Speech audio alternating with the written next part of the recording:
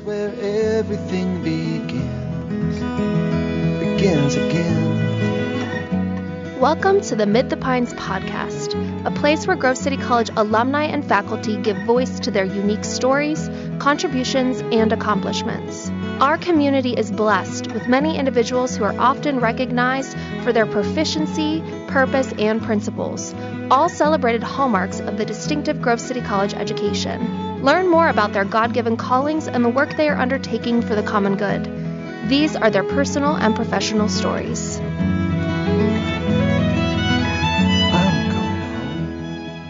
Hello, this is Brian Powell, class of 2003 and current Senior Director of Development here at Grove City College, and I'm joined today by alumnus Michael Lazarus, class of 1977. Michael's one of our accomplished alumni and is a past recipient of the Jack Kennedy Memorial Alumni Achievement Award. Raised in Lancaster, Pennsylvania, Michael earned his bachelor's degree in accounting from Grove City College. Michael launched his career with PwC, where he hired David Rathburn, class of 79, his Nu Lambda Phi fraternity brother, who later became Grove City's longtime chairman of the board. Michael was the co-founder and managing partner of Weston Presidio and a founding partner of Mainpost Partners. These combined private equity firms manage over $5 billion in assets. Michael currently serves on the board of directors of companies like Azul Brazilian Airlines, Breeze Airways, Fender Musical Instruments Corporation, and he's the managing partner of LazCap, a family office investing in seed and early stage growth companies. He was previously the founding chairman of JetBlue Airways and served on the board of directors for some of the best known names in retail, including Restoration Hardware, Guitar Center, Jimmy John's, and numerous other privately held companies. He's also been active serving in the community as the board chair of San Francisco Jazz and trustee of the Frost School of Music at the University of Miami, Bowdoin College, and the San Francisco Day School. Michael has a long and successful history in the business world. He's known for his ability to build strong relationships and has earned a reputation as one of the top business minds.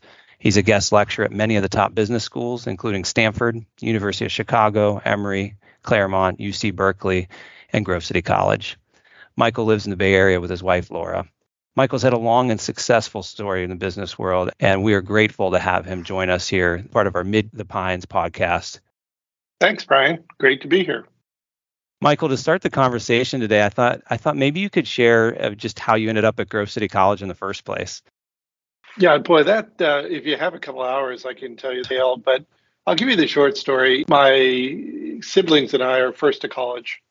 My parents didn't go to college, and so we were not very sophisticated in the process. I was on the waiting list at Rutgers University in New Jersey, and so we finally, we talked to an admissions person, and they, oh, you're in, just wait. We waited, and of course it was August, and I got rejected, because I took them for their word. Anyway, my backup school was University of Bridgeport. So I thought, wow, New England, this will be exciting, and off I went for a semester there. It was not a good experience. I'm actually pretty dyslexic. I had a lot of learning issues. So I was a solid C kind of student at high school. And I had a econ professor named James Fenner. And he was a famous guy, Merrill Lynch, Pierce, Fenner, and Smith. And he was doing it for fun. So I took a class from him, and first quiz, he called me up. He said, son, you're dyslexic. You got learning issues. And I said, what? What do you mean? So he basically taught me how to study the chapter, highlight it in yellow, take a yellow pad, write down everything you highlighted in yellow, study the pad. And I started doing that. I thought, oh my gosh, this kind of it basically taught me how to work around my dyslexia. And of course, the grades went from C's in high school to A's, so I got lucky. And then I realized I'm in the wrong school. So I did I talked to my guidance counselor, and this is all during a period where my father sadly had a heart attack at 49.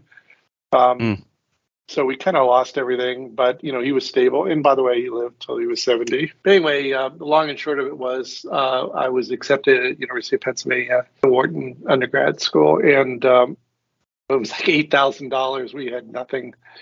And then she said, there's this little gem of a college in Western Pennsylvania. And originally, I'm from Pittsburgh.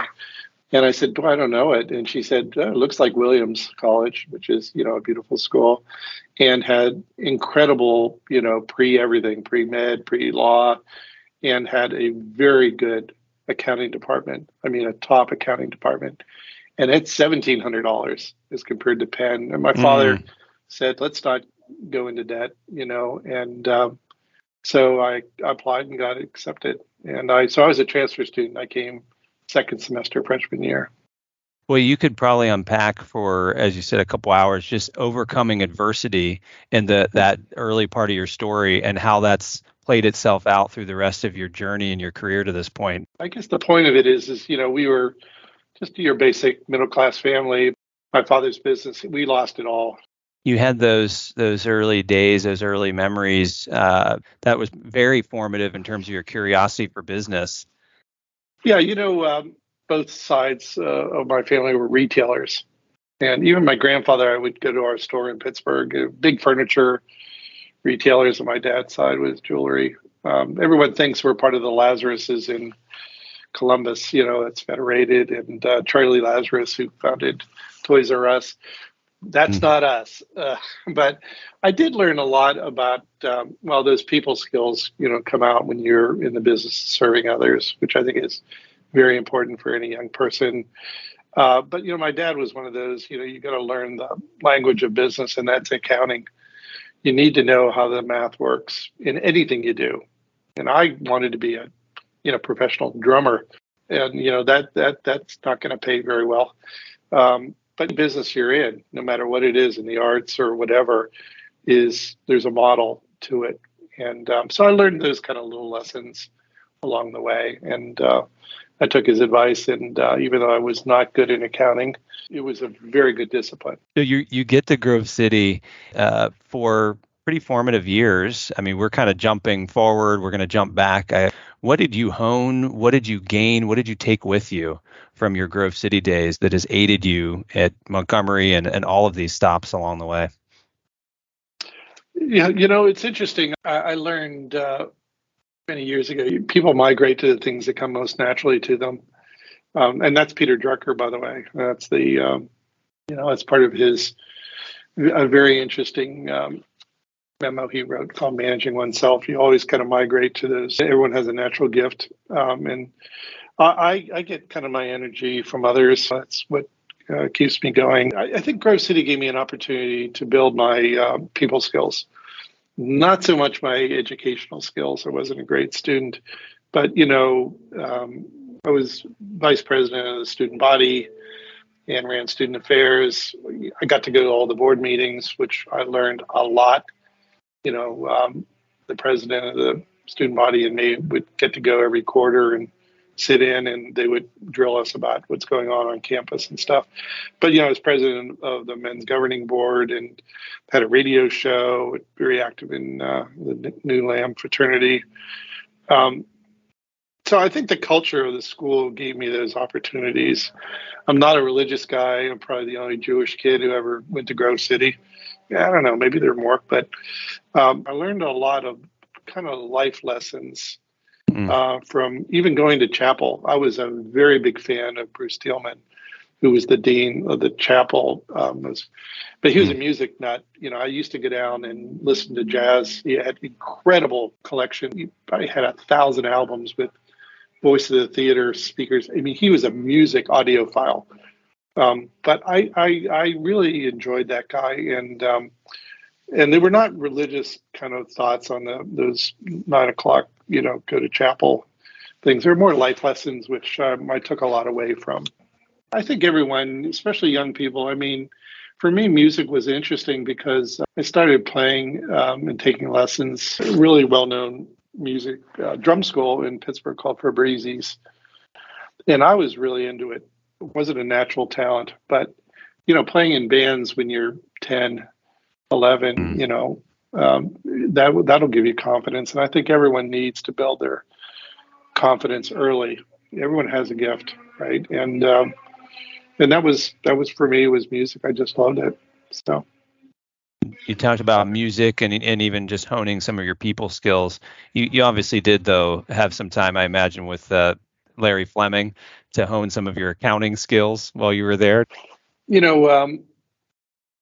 It's interesting. Like I mentioned, I had the chance to meet Peter Drucker at Claremont. He was taught leadership and management at the graduate school, and he said everyone has a natural gift. You got to find it early. They call it the mirror test. You hold up a mirror when you're younger and say, "What am I good at? What am I awful at?" A lot of people will work hard for all the wrong reasons. Like my father wanted me to be a lawyer. This was not a good idea. So if you figure out, and the senior partner at Price Waterhouse, when I worked overseas in London, he said, people like you, I don't know why, Michael, and trust you. You should probably be an investor-ish kind of person. You can read people very well. You're awful at accounting. I said, I know, Ian. But and that's how I got to that. But I will tell you, at Grove City, there was a lot of people that influenced me. I mean, the guy who ran the accounting department, who would flunk out all the business majors, intermediate accountant, was this guy, Havrilla, and he was just retiring. Thank God for me, because he would wash out. It was the same thing as kids who wanted to become doctors, and could you get through organic chemistry? Anyway, so I had both Fleming and Otto, and those guys were great. They were very wonderful with me and got me through it. And if anyone would remember, intermediate accounting was Saturday mornings at 8 a.m. There were a couple other people. My fraternity was really the soccer team. I played, I sat the bench in high school playing soccer. I love soccer, and all my fraternity brothers and close friends all played soccer. So I got to know Lyle. And Coach Lyle, what I guess most people don't focus on was he was a young kid when he was the coach. I mean, we were in our, 19, 20. I don't think he was more than 25. And he had a great leadership style. I just really admired him. A really good guy. There was another guy, David McKillop, who was he was very close to Little Lambs and his wife Diane. And I learned a lesson from those two. They were, the old line, God gave you 2 ears and 1 mouth for a reason. They were very good listeners. And David, really thoughtful guy. He really thought things through before he answered. So I learned to, shut up and then think about it before I respond. And I think the wild card was this woman, Lois Hamilton, who's still around. I know she's in Grove City, and her husband, Jack. I learned how to treat people from that woman. She just, she's special. And, when you have that kind of a positive attitude and passion for the things she did. And, I couldn't, throw a pot, in her ceramics class to save my life. But I was, to this day, I mean, there's something unique about her. Her husband, great local kind of entrepreneur. He was a service provider. He was old school. And, I'd walk in and he would call me sir, this is a man, 25, 30 years older than me. He just had a style about him that you learn to serve. You have the opportunity to speak with a lot of business students, really some of the leading business schools around the country. And I know you've shared with me, just as the years have gone on, how proud you are of how well prepared Grove City students are for the world. What are some of those qualities that you're looking for when you're making an investment, and what do you see in what Grove City is doing that makes them valuable contributors in this world? When it comes to investing, I guess I would say character is everything. I start with the leader, and that's where I end. I mean, there's in the venture business, some people back the jockey, some people back the horse.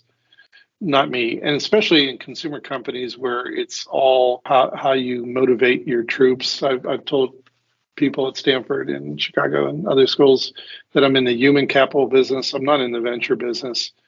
I stopped looking at the spreadsheets early. We had great people who could do that. What I wanted to know is, the character of someone, their intelligence, their passion and energy, their communication skills. What's the culture like of the organization? And people used to, our guys women would do all their due diligence, and they started interviewing everyone below the CEO, and all the C-suite roles, CFO and CMO and others. I would go down two layers and ask the same questions. And when I heard the same messaging, then I knew I had a leader who was selling the gospel.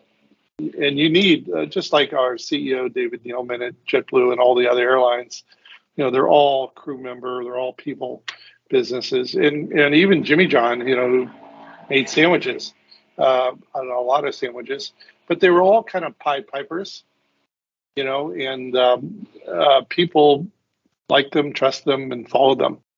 I think from that standpoint, that's what I focus on. But as I looked at kids coming out of college today at Grove City, and I've told this to my own children, I mean, you got to really be curious. You got to be a lifelong learner. It doesn't stop when you graduate. It's really the beginning. But I do believe that you got to always be learning from everybody. The other lesson I kind of learned out of the accounting department from Fleming and those guys was you have to be prepared. And nothing better than when I interview young people. They come in and they know what they're getting into. They know the business they're interviewing. They know what that role is. They know my background. I think that's very important, being prepared for everything. And I think, as I mentioned, the natural talents, you really need to focus in on that early on, because you're going to migrate to it anyway. And you're going to be happier if you're focused on things that are part of your DNA that you love. I also find that the people that are focused tend to do better. You can't do everything. I always like to interview people over a meal because you watch and see how people treat others. The server, do they look at them? Are they courteous to them? But I've always had these views that winners are not born, they're made. That's why you want to hang around people that are positive, and have good attitudes. There's a great book called The Growth Mindset. That's a really good book to read. It's really where, adversity and small failures will really help you in your career. And I think a lot of people with a fixed mindset is, they're so afraid to make a mistake and fail a little bit. It's okay to fail small, and then learn from that, and then move on. Like everything, you need the support of others to achieve any worthwhile goal. It's a team effort in anything you do, in my view. I think attitude is everything. I hire for attitude, train for ability in early positions.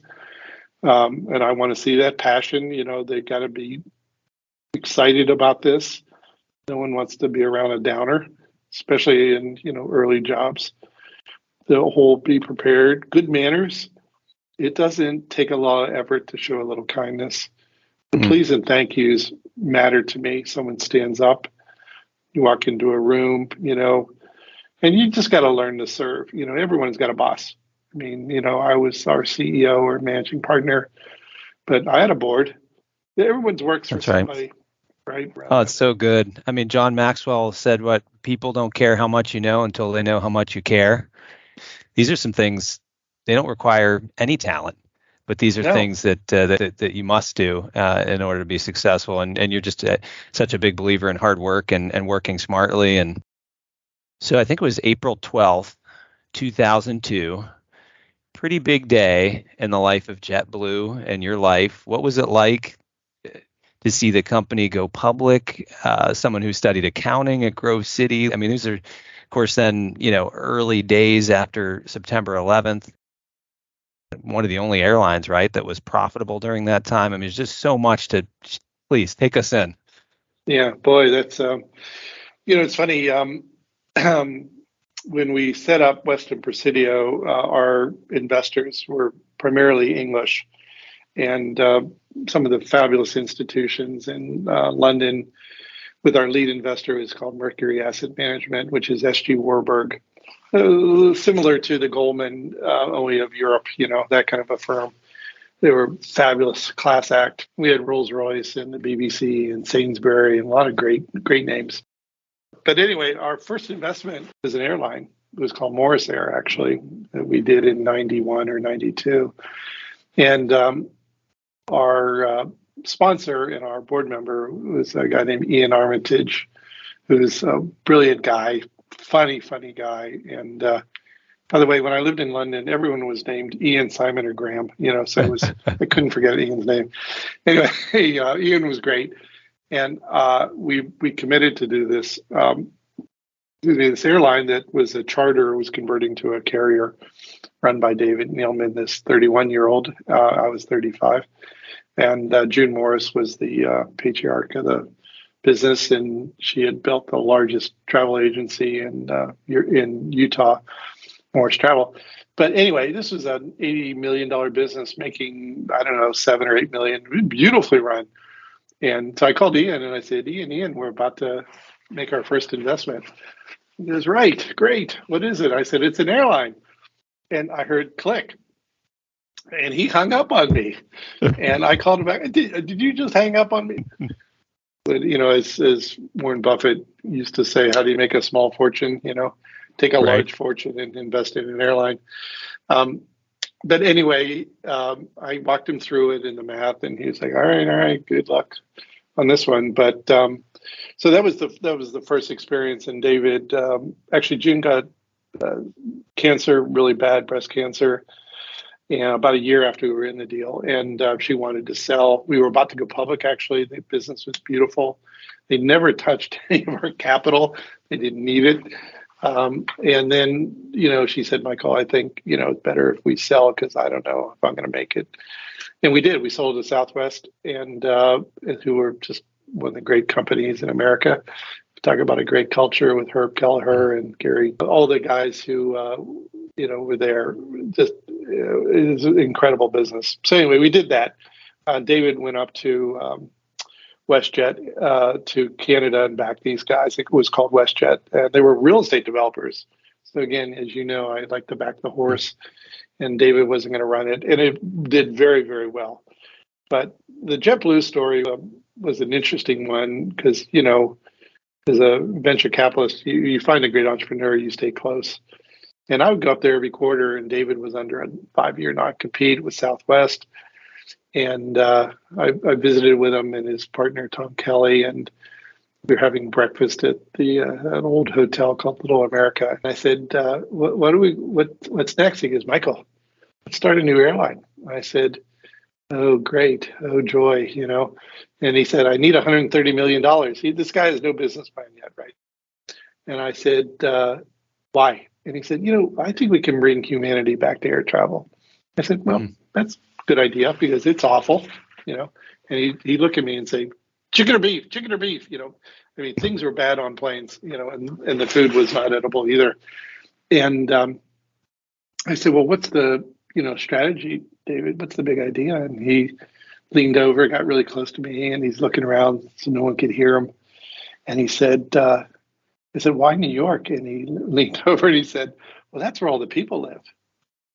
And I thought, well, I started laughing. So anyway, we teamed up with him, wrote the business plan over actually 2 years. It took a long-term time to raise the money, most of our limiteds, and to build that team. It was really hard to get people to leave Southwest and Delta and great, cultures and good airlines. And that's when we got started. 9/11 was quite a wake-up call. I was the chair of the board, the largest investor in our firm. And so we didn't want to screw this up. We had $30 million at risk back in the day. And it was bad. And we used to have these bridge lines, actually, that most airlines have. It's an open line. So if there are any problems, there's an emergency system where it basically calls your cell phone and your house phone and your business phone and your text you. And so this was like, I don't know, 5:45 in the morning, San Francisco time when the attacks happened. And I picked up, all the phones are ringing in my house. I pick up the phone and all I hear is a guy from the FAA saying to our exec crew, ground your planes or we'll shoot you down. This is a good way to wake up in the morning. Wow. And We got all our planes on the ground, I think within 15 minutes. We had 17 aircraft in the ground. And we were small. We were New York's hometown airline. We're a startup in New York.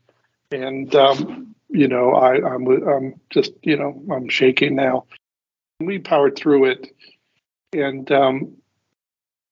it was, a very awful, scary time, especially for our crew members. And most of our pilots actually were military. But, they had spouses and they didn't want their husbands or wives on those planes, flying. But, what got us through it is leadership and strong management. And what you learn about, a big lesson I learned is how you manage and market a business is from the inside out. So I was always concerned about the branding. And by the way, if you can brand a service, you're going to make a lot of money. JetBlue is really a brand. It still is, I think, a pretty good brand. But David and the team used to say, our job as leadership is to take care of the crew. The crew, we had 11,000 people, it was pretty big. The crew's job is to take care of our customers, our passengers. And then the passenger's job is to take care of your share price. So Michael, just, go away, we got this right. And I think a lot of businesses who do that, who market from the inside out, it really does make a difference. I'll tell you, one of the things that people always ask me about JetBlue is where do all the ideas come from? And interestingly, Neilman, David, our CEO, I used to go out to New York every other week for these crew member meetings, exec crew. And we put on a whiteboard, what do you hate? The DMV, the post office, things that aren't working, in America. In airlines, there were too many things to count. And David said, well, I think everyone should fly the airline once a week. Everyone in the crew, exec crew. Love it. That include the CFO, the general counsel. These are people that are customer-facing people. And their idea was, and we had a fabulous head of marketing, Amy Curtis, who I've worked with on I don't know how many projects. She was our original CMO. And Ann Rhodes, who was head of people at Southwest. And the idea was everyone who was on this exec crew had to walk down the aisle during this flight and introduce yourself. Hi, I'm Michael Lazarus. I'm chairman of JetBlue. And I had one question. How can we make this better? Smile and shut up. And, all the great ideas for JetBlue came from our consumers, our passengers. My two favorite ones that I got credit for was this guy he said, oh, Michael, great. He goes, well, I'd like a lid on my coffee cup. I said, what? He goes, I'm traveling and, I only take one suit and all this turbulence. And then I got to drink half the cup, because I don't want to spill. And why can't you put a lid, like they do at Starbucks, put a lid on the cup. I thought, wow, what a good idea. So I took his card, wrote lid on the cup. We approved it as we started implementing it. And then we sent him 2 tickets wherever we fly. Amazing. Thanks. And by the way, that guy would tell 8,000 of his closest I'm sure he friends. did. Yeah. Yeah. And the second one I got credit for was I was walking down the aisle and a woman had, oh my God, traveling with children. And she had like a toddler, a 2-year-old or 3-year-old. And she said, why don't you guys just give me a little bottle of water when we get on the plane? And I said, why? She goes, because then I don't have to wait till you're at 10,000 feet to either take my pill or give my kid some water. It's just like, it would just make life a lot easier. People are nervous when they fly. It's just the way it is. Mm-hmm. So we approved that. And we had that going actually up until about a year ago. It just got too much. But everyone got a bottle of water so they didn't have to wait. And that made a big difference. Leadership and culture, I mean, is it creating it or sustaining it that's more challenging? Well, creating it, you better start with leaders who understand it and can communicate it. Sustaining it is the big win. I'll give you a great example. With Azul or JetBlue or Breeze now, our new airline, what you want to do is create a self-policing culture. So an airline, which is much worse than all the retailers, is a retailer that never closes because you're running red eyes. The business never stops. The best example is when you have flight attendants on a flight, and they're in the back, and you do runs with garbage, and you go through and drinks and all that stuff, and you're on a red eye, and one flight attendant is in the back munching away on crackers, and the other flight attendant says, "It's time we have to do our garbage run," or whatever it is. And I'm eating, I'm munching away or having whatever. And you want that other employee or crew member to say, "But that's not the way we do it here at JetBlue." When you create that kind of self-policing culture where people take pride in what they do, you're going to win. You're going to win big. Those are the signs where you got it right. And I would be on other airlines, and I would be flying, and I'd go in the back, and I'm always kind of listening, and you would hear 2 or 3 flight attendants complaining terribly about the leadership of their airline, and then you say to yourself, "Well, gee, they don't support the crew. How are they going to treat me?"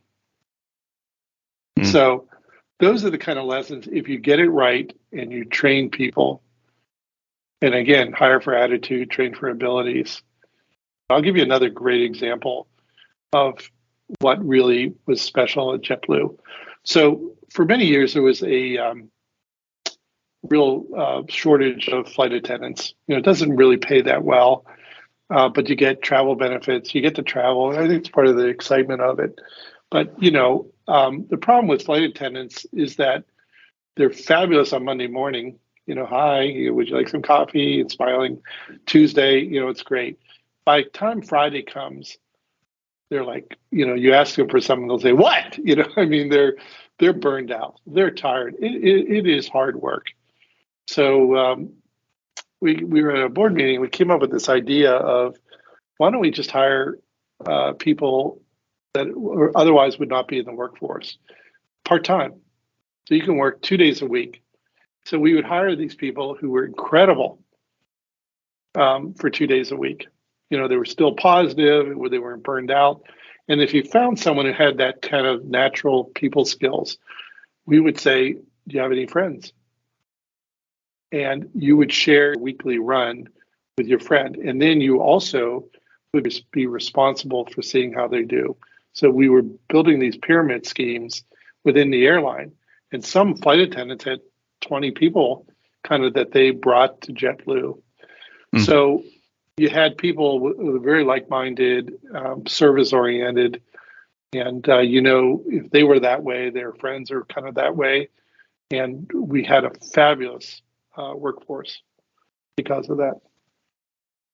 Michael, I'm going to venture to guess that anybody listening to our podcast is a lifelong learner, akin to everything that you've kind of articulated. So you've referenced growth mindset, you've referenced Peter Drucker. When you think about resources and books that have impacted you and that you share with others, what's on that shorter list of resources that you've turned to that have impacted you? Yeah, I'm telling you, everyone should read, and you can download it online. It's called Peter Drucker's, and he told me, he said, the guy had written hundreds of books, and he was like 80 or 90 when I met him. And I was, I'm always asking questions, and I was curious. I said, "Peter, what should I read?" And he said, "Just one article. It's called Managing Oneself." And it's how do you learn? Some people, my wife's super smart. She learns by reading. I can't read well. I learn by listening. It's all part of it. So I would read that article. I do love that book called The Growth Mindset. I used to have a CEO, Scott Galloway. He's a professor now at NYU. This dude is incredible. And he ran a company for us when he was young. It was called Red Envelope. It was a gifting business. Red Envelope is a tradition in the Asian community. You get a little envelope, has money in it and stuff, whatever. Anyway, so that was the name of it. It was during the internet boom. And he has one book, I think it's called The Algebra of Happiness. Very interesting book. And he's killed it. He's done incredibly well in consulting, and I think I listened to some of his podcasts. John Maxwell, he writes some of these silly books, but they're really good about leadership. And I've read most of those books, and you can pick those up anywhere. I think he does a really good job of that. I do read a lot of nonfiction, and mostly about leaders and, people kind of built this country. And you learn a lot from reading about the founding fathers. You really do, from all of them, from Franklin, Washington, Adams, and I read the books on Churchill. All these leaders are very interesting, and you will learn a lot about how they handled adversity and strategy and long-term thinking. And so I'm just kind of a fan of those reading biographies. I can't thank you enough, Michael, for your time today. You have an incredible story, and it's not done yet. I feel like we've just barely even scratched the surface on some of the takeaways. But I think there's some wonderfully rich things that we talked about here in your journey that our podcast listeners are just going to love. And just thank you for sharing your experiences from Grove City and how you've invested in so many wonderful companies that honestly impact every one of our lives just about on a daily basis. When you think about some of the companies, you're truly making a difference, and you've been an inspiration to me. I'm sure you will for our podcast listeners. Thank you again for the wonderful ways that you bring honor to Grove City College. Thanks, Brian. And can I leave you with one last leadership thought? Absolutely. So when I was, my little brother in the fraternity was David Rathburn. This guy I knew was going to do something very unique. So, I went to Pricewaterhouse. I hired Dave.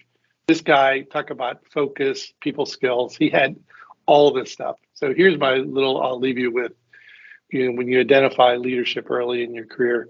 So Dave, ended up buying out, the Hopeman's interest in the boat business.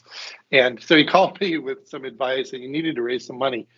And, when you see leaders early on in your career, you just run, give them the money, get out of the way. So I said, David, I'm going to help you. I'll put some money, it wasn't even the firm. He didn't need that much. And he figured out how to do it, with the banks. And I said, oh, darn, this is going to be big, and what did he do? He built this fabulous business. And he was a give back kind of guy. And, I've always been grateful for people who give back like that. And I think he's been incredible leadership for the college. And, but, there's another example, you see it early of people who have those kind of gifts and their ability to share their insight and their knowledge and their wealth and their time. And so that's a shout out for David Rathburn. Two great men, you and David both. And again, thank you so much for joining us. My pleasure. Thanks, Brian. Home is where everything. Thank you for listening to the Mid the Pines podcast. Explore more episodes at alumni.gcc.edu/podcast. Our co-producers are Joni Baumgartner and Amy Evans. Research provided by Janice Zinsner Inman, class of 1987. Audio editing is provided by Jennifer Hiles. Our theme music is Home, courtesy of the family of the late David M. Bailey, class of 1988. Contact us at alumni@gcc.edu for more information. We hope you'll join us again, Mid the Pines.